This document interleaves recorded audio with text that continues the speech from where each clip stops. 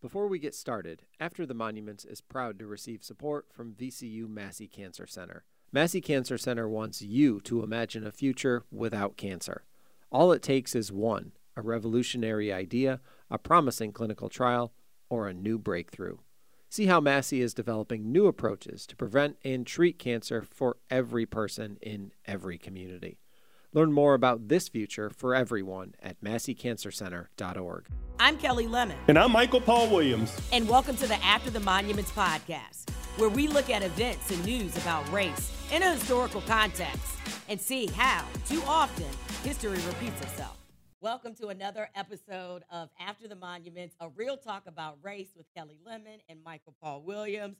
We are going to talk today, Michael Paul, just about some of the things that you've been writing about, some of the things that's going on around the world, and how it's still relating to racism and race in general within American culture, but just, again, it's all interwoven, huh?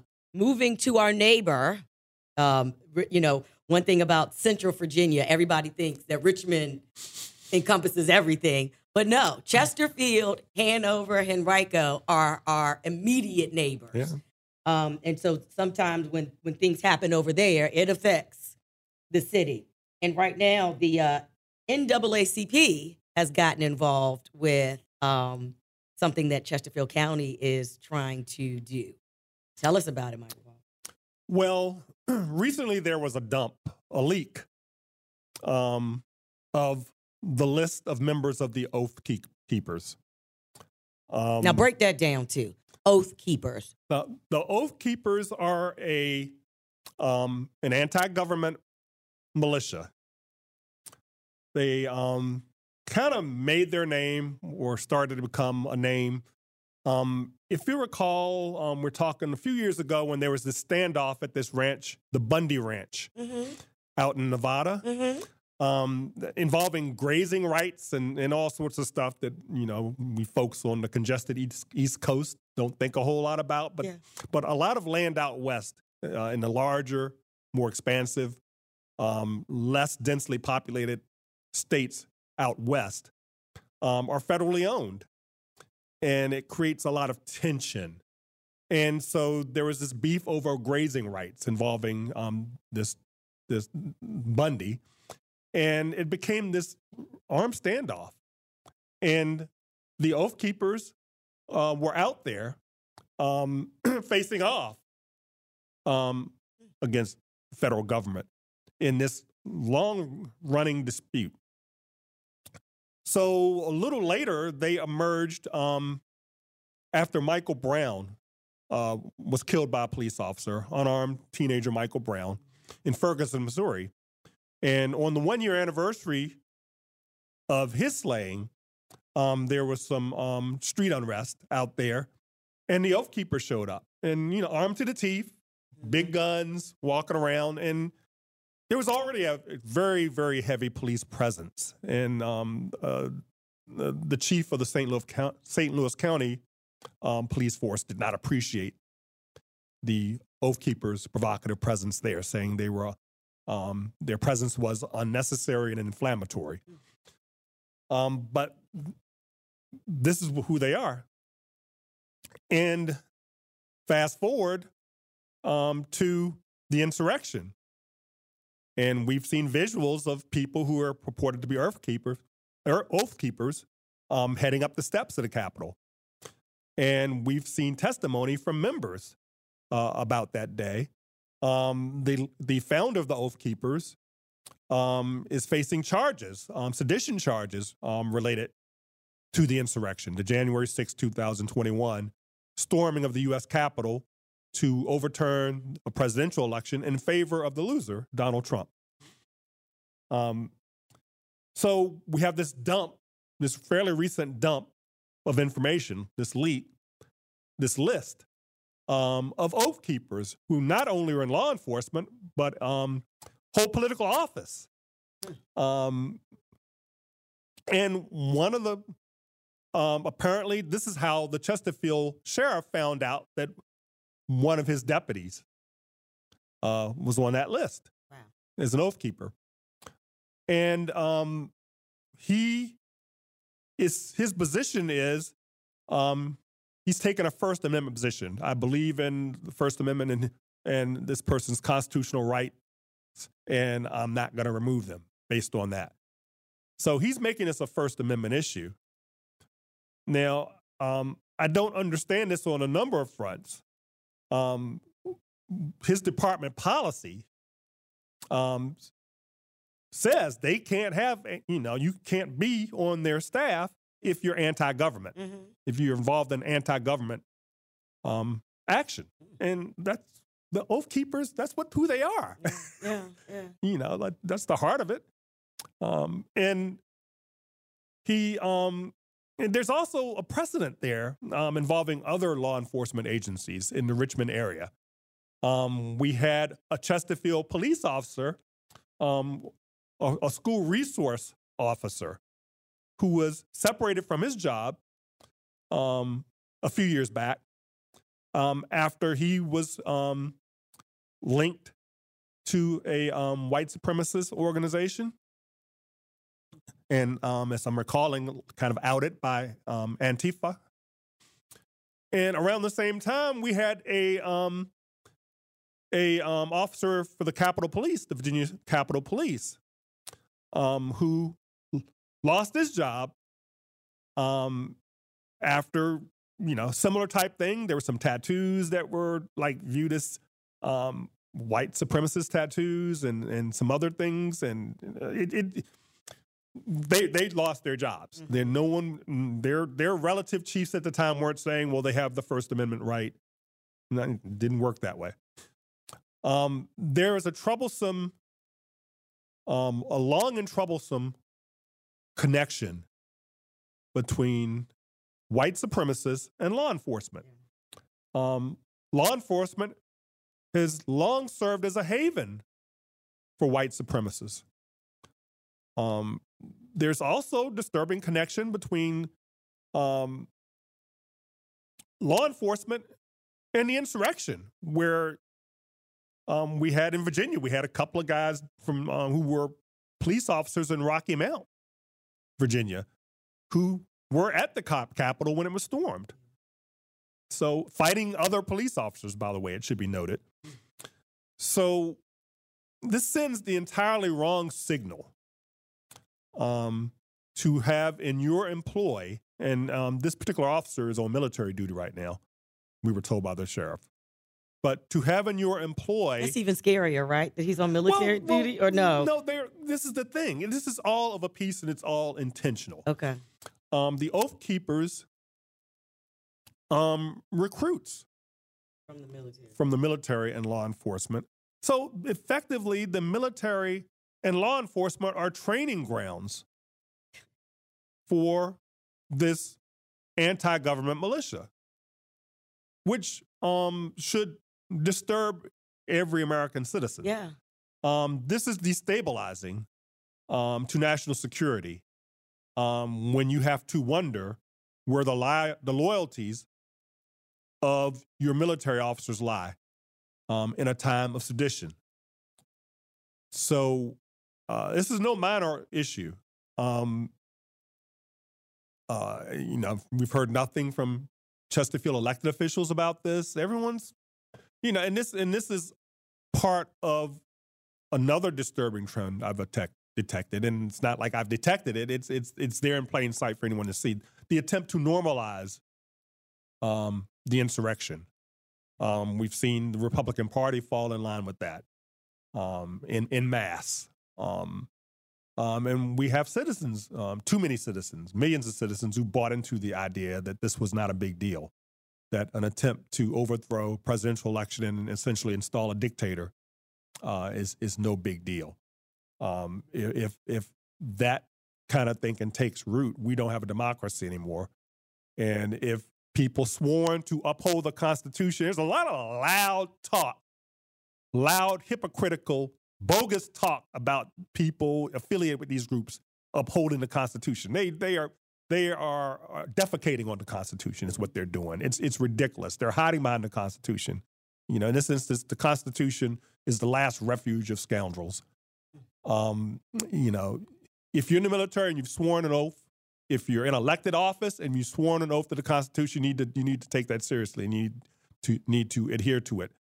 And we're seeing too much of the opposite. I wrote down military because, being from the state of Virginia, but more so being from Tidewater area, Hampton Roads. I mean, it was so ingrained in who we were, and it was so diverse. However, hearing you say that it's training grounds for, white supremacy. Think of what that does to the ranks.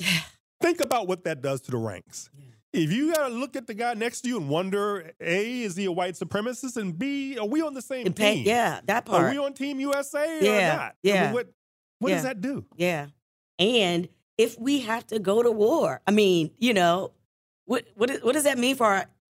Yeah, I don't want to go all the way there, but like, it's destabilizing, and it's a serious issue in a way that should be treated much more seriously by certain parties than it is. After the monuments, a real talk about race, Michael Paul Williams, Kelly Lemon. We are talking about things that Michael Paul is writing in his columns, or about to write in his columns, but they're breaking news, how it affects our nation, but sometimes we can relate it back to what's happening right now in our area, in Central Virginia. We're real quick. After the Monuments is proud to thank Team Henry Enterprises for their support of our show. Team Henry Enterprises is a Black-owned contracting firm specializing in office, retail, medical, multifamily, and higher education construction of all scopes and sizes. In the wake of the George Floyd protest, Team Henry is the very firm contracted by the city of Richmond to take down the Confederate monuments in Richmond and by many other municipalities to remove other Confederate monuments around Virginia and throughout the Southeast. Learn more about Team Henry and how they can help your community rebuild, renovate, or design at teamhenryent.com. We're kind of shifting gears a little bit, but the fact that we have to talk about a capital, a major capital that is having an issue with water. And Richmond, Virginia is a capital city, by the way. That's where I was going with this. Yeah. To know that a major capital can have an issue with water. You make certain assumptions about a capital city. Like we can't let D.C., Washington, D.C., go to hell in a handbasket because it's our nation's capital. And you think that would be the case with the states. Yeah. Not in Jackson, Mississippi. Talk about it a little bit. You can't drink the water in Jackson, Mississippi.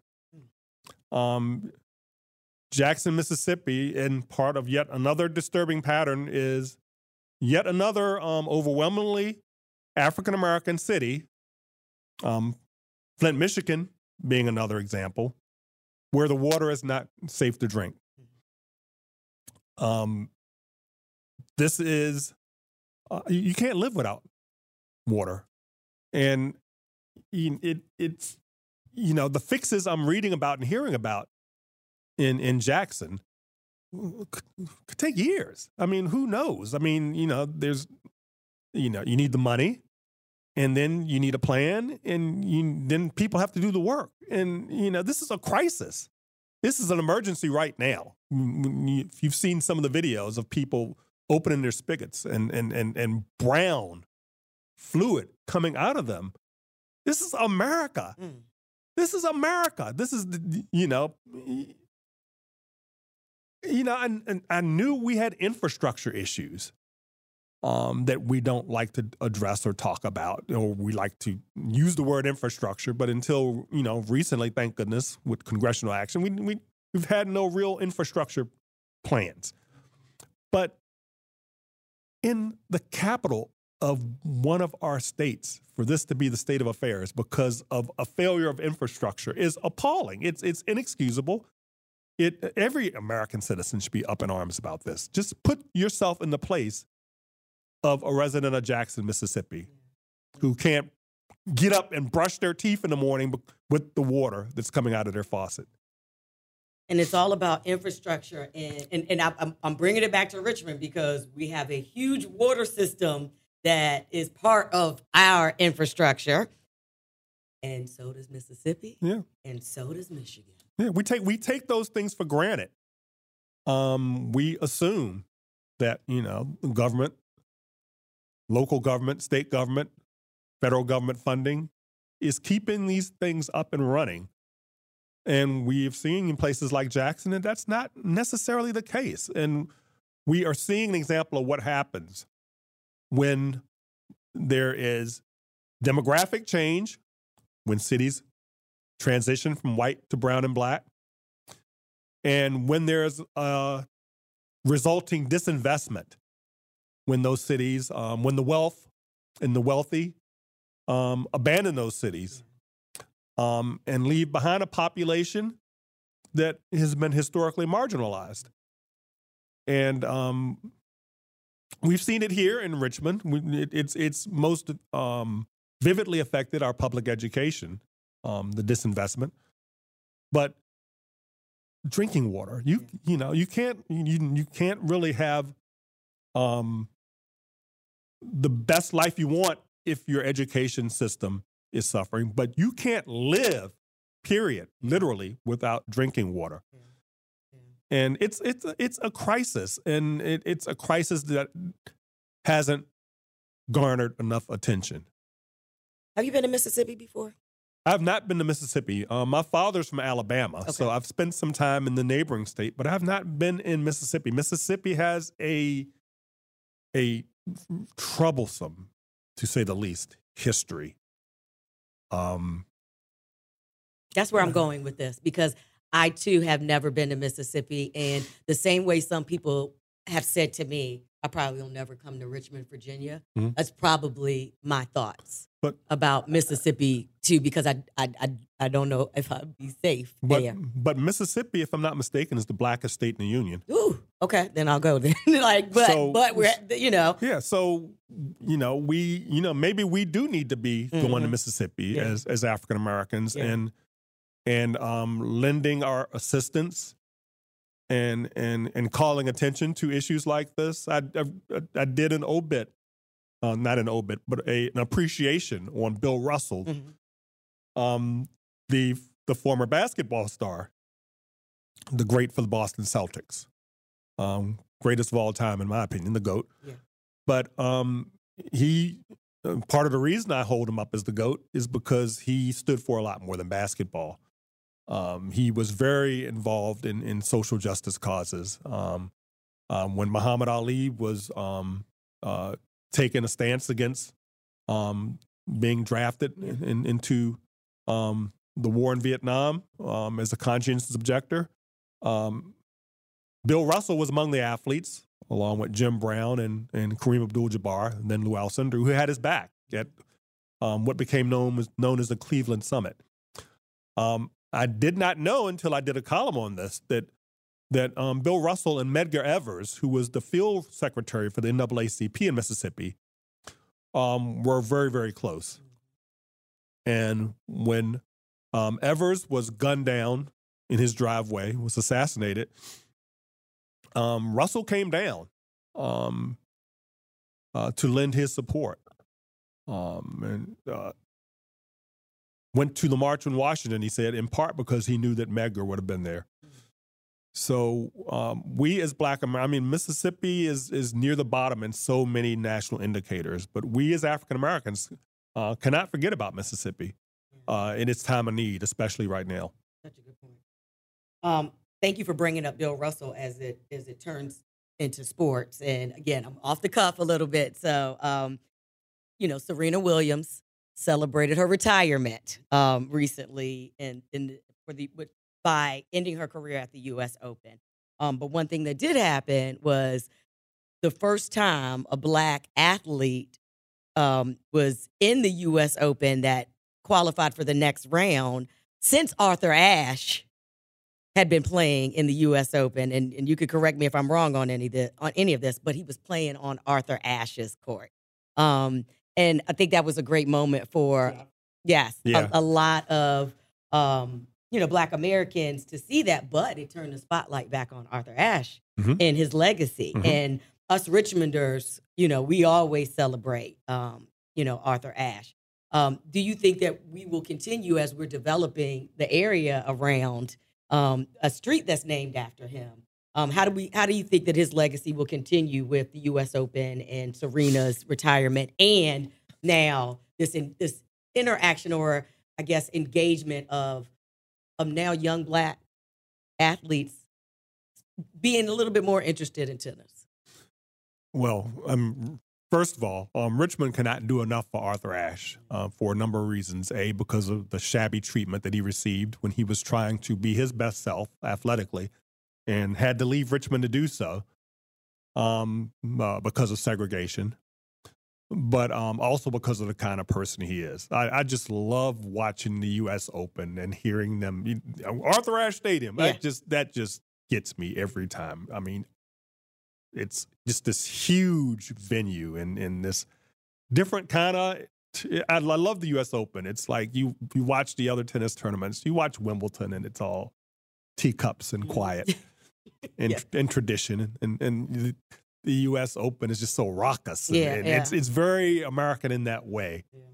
And it's just, that's a tremendous tribute to have the largest venue and the largest tennis venue bearing his name. Yeah. And it speaks a lot to what he gave to tennis. He was a longtime Davis Cup captain. He gave so much back to that game, but just what he gave beyond tennis. I just as I feel immense pride, I still smile when I'm driving through Richmond and I see those signs for Arthur Ashe Boulevard, and that was a decades-long fight.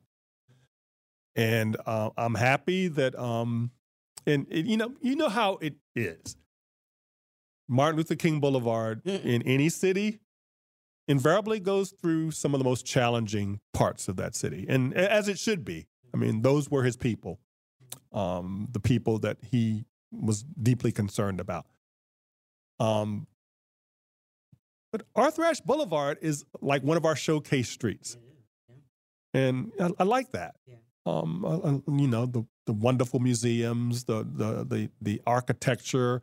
And then it transitions once you get north of Broad Street into this vibrant, emerging area that is part of Scott's Addition. And, now we have this project. We're going to have a new ballpark there and some more development. And still a question of what to do with the Arthur Ashe Center. I'm glad you went there. What do you want to see done there? Do you, and also let's talk about the family, the Ashe family as well. Has stated their opinions about how they feel about the actual building. What's your thoughts on what should happen? Well, the building at this point is substandard, and regardless of its future as it sits now is untenable. Yeah. It's a poor representation of Arthur Ashe at this point. So I'd certainly shed no tears. There, the school board, the Richmond School Board, and city council or city administration or whomever are having a turf battle over ownership. But the building needs to go. Yeah. And I used to run track in high school, and we could use that sort of indoor facility for that, if nothing else. But that building has outlived its usefulness. After the monuments, a real talk about race. I'm Kelly Lemon. This is Michael Paul Williams. Make sure you check out Michael Paul's columns weekly. Tell me the dates again. I think what you say, Wednesday.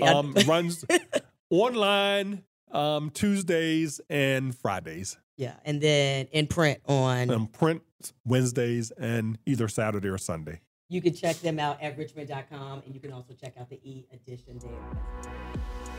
After the Monuments is a Virginia Video Network production and produced by Matt Patilli, Michael Paul Williams, and me, Kelly Lemon. Technical direction and editing from Bill Barksdale. Executive production from Paul Farrell, Diane Salvatore, and Paige Mudd. Will Royer provides studio support. Our artwork is by Krishna Mathis. I'm Kelly Lemon, and we'll see you next week on After the Monuments.